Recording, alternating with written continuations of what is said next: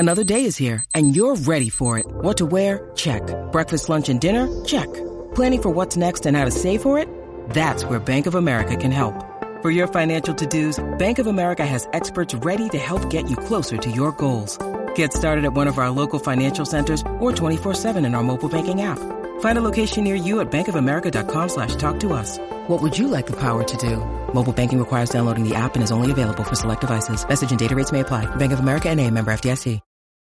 It's only a kick, a jump, a block. It's only a serve. It's only a tackle, a run. It's only for the fans. After all, it's only pressure. You got this. Adidas. This episode is supported by FX's Clipped, the scandalous story of the 2014 Clippers owner's racist remarks captured on tape and heard around the world. The series charts the tape's impact on a dysfunctional basketball organization striving to win against their reputation as the most cursed team in the league. Starring Lawrence Fishburne, Jackie Weaver, Cleopatra Coleman, and Ed O'Neill. FX's Clipped, streaming June 4th, only on Hulu.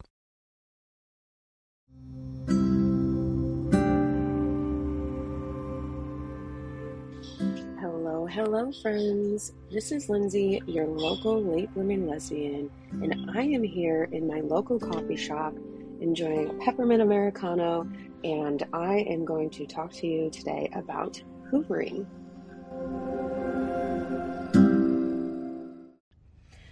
Before we begin, I just want to remind everyone that I am not an expert. I'm not a therapist. However, I'm coming at you with 2.5 years worth of experience being in a toxic relationship with a narcissistic person. So everything I say will be based on my experience and will be my opinions and my views on how things went. Okay, I started recording this episode almost a month ago when I was in Indiana staying with my family. I didn't realize how busy the next couple of weeks were going to be. We flew back to Washington where we live right around Christmas time, and then I had about a week to get all of my stuff out of the old house where I lived with my ex. It was not only physically exhausting, it was mentally exhausting and just kind of a wild ride. And then, obviously, quite a relief to be completely wiped clean of that situation, obviously, except emotionally. And then I got back to work, and life has just been completely full speed lately. So I will get right back to this episode on hoovering, and hopefully you can find some valuable information. So, what exactly is hoovering? It's an emotional abuse technique used by narcissists or others who are manipulative to basically lure their victims back into their control.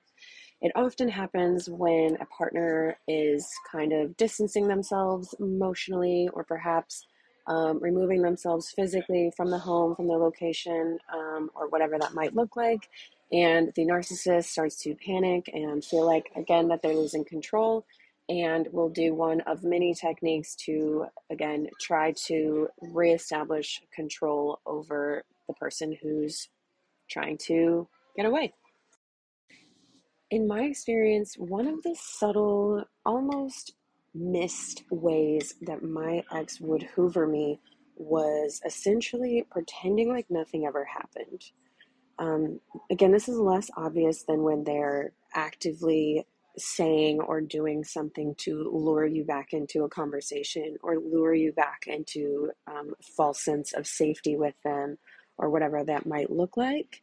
This one was just like maybe, a fight or an argument would happen the night before, and maybe I would say, you know what, I don't want to do this anymore. I want out. I'm going to start looking at apartments or other, living options. I'm done. I can't do this anymore. And the next day, my ex would just wake up, maybe make me coffee, act completely normal, tell me what they were going to do with their day, treat my child like it was just any other day. And it's kind of done to give you this sense of everything's okay, everything's going to be okay, without actually talking about the argument or the problem, and probably also to make you feel crazy. Because if you wake up in the morning, that person's made you a delicious breakfast, they're calm and collected, you're kind of like, oh, maybe everything is fine. Maybe I overreacted last night. Maybe we actually are better than I think we are. And again, it's just another technique. Another example of hoovering is saying things like, things aren't as bad as you think they are, or we've had a really good week, which also could be examples of gaslighting.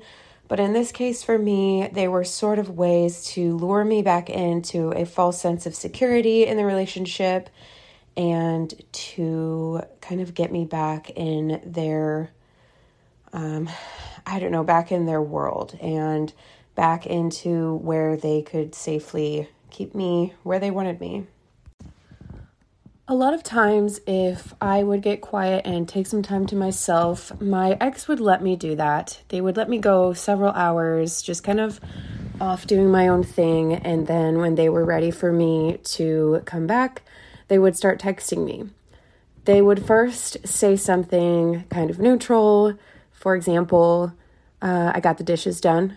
And if I didn't respond to that, maybe 30 minutes later, they would come back and say, hey, it looks like one of your plants needs watered. When you still don't respond to their messages, trying to get you to interact with them, they'll just continue to change the subject until they find something that will get you to respond. So that could be then transitioning into some kind of sob story, which I'll talk more about soon, or saying that they're thinking about you and miss you and wish you would come home. It could look like anything, but they will continue to send you messages periodically until they finally find the thing that gets them a response. On that note, I went about a month without hearing anything from my ex. I was feeling really good and thinking that there was no way that they would contact me, hopefully ever again, because I have been speaking publicly about their abuse. I obviously got a little too comfortable because they sent me a text about a week ago saying that they didn't want to be the reason why I couldn't go to the CrossFit gym where I worked when I met them, where they work now, where my son has basically grown up. And they said that if we could talk about it, that maybe I could go there. Obviously, I was a little bit surprised that they reached out, but also not surprised because this is a very common hoovering tactic. As I said, text messages are used quite often to lure people back in. Now, this could seem like a kind gesture, like an innocent, humble way to make my life easier, make my life better by, quote unquote, allowing me to still attend the gym that they work at. Obviously, it would be at a time that they're not there, but I don't want to go to that gym anyway. What they were doing with this message is trying to get me to talk to them again. I have been no contact with them since October 20th. Of course, they have contacted me a few times in that time frame. However, I obviously continue to not respond to their message. There's nothing good that can come from getting back in contact with someone who you have already broken contact with. But we can talk about that in another episode about breaking the trauma bond and how to go no contact. Obviously, a better option for me would be to block their number. I don't know why I haven't. Great thing to put on my to-do list at this point. Another example is making up some kind of sob story to get your attention, get you to interact with them, possibly get you to come over.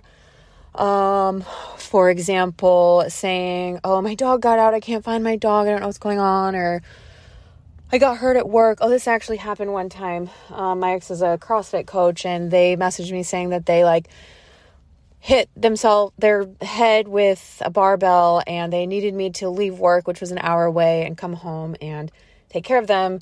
By the time I got there, they were perfectly fine. So that's a really common example. Another example is one time I was out with a friend and I got this super heartfelt message saying, look, I'm really going through a lot right now. Please don't read this or respond or worry about this when you're with your friend, but I could really use a friend. I could really use your support. I could use someone to talk to. I'm just really struggling. And that wasn't a normal kind of message from them. So those are some things to definitely look out for. Then there's always the threats.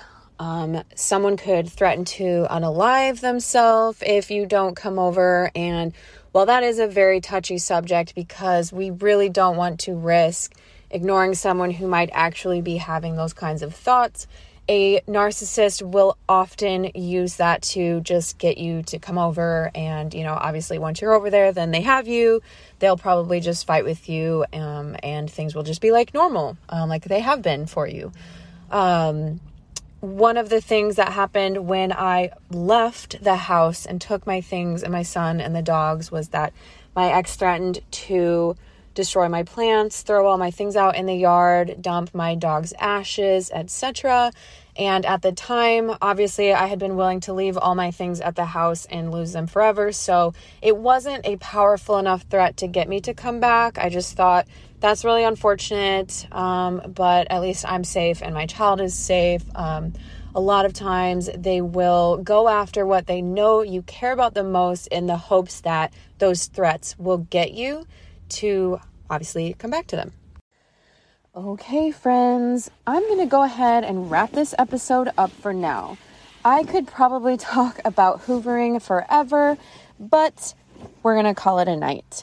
If you have any questions or comments or suggestions for episodes, feel free to find me on Instagram and TikTok. I am there at The Lindsay Goodman.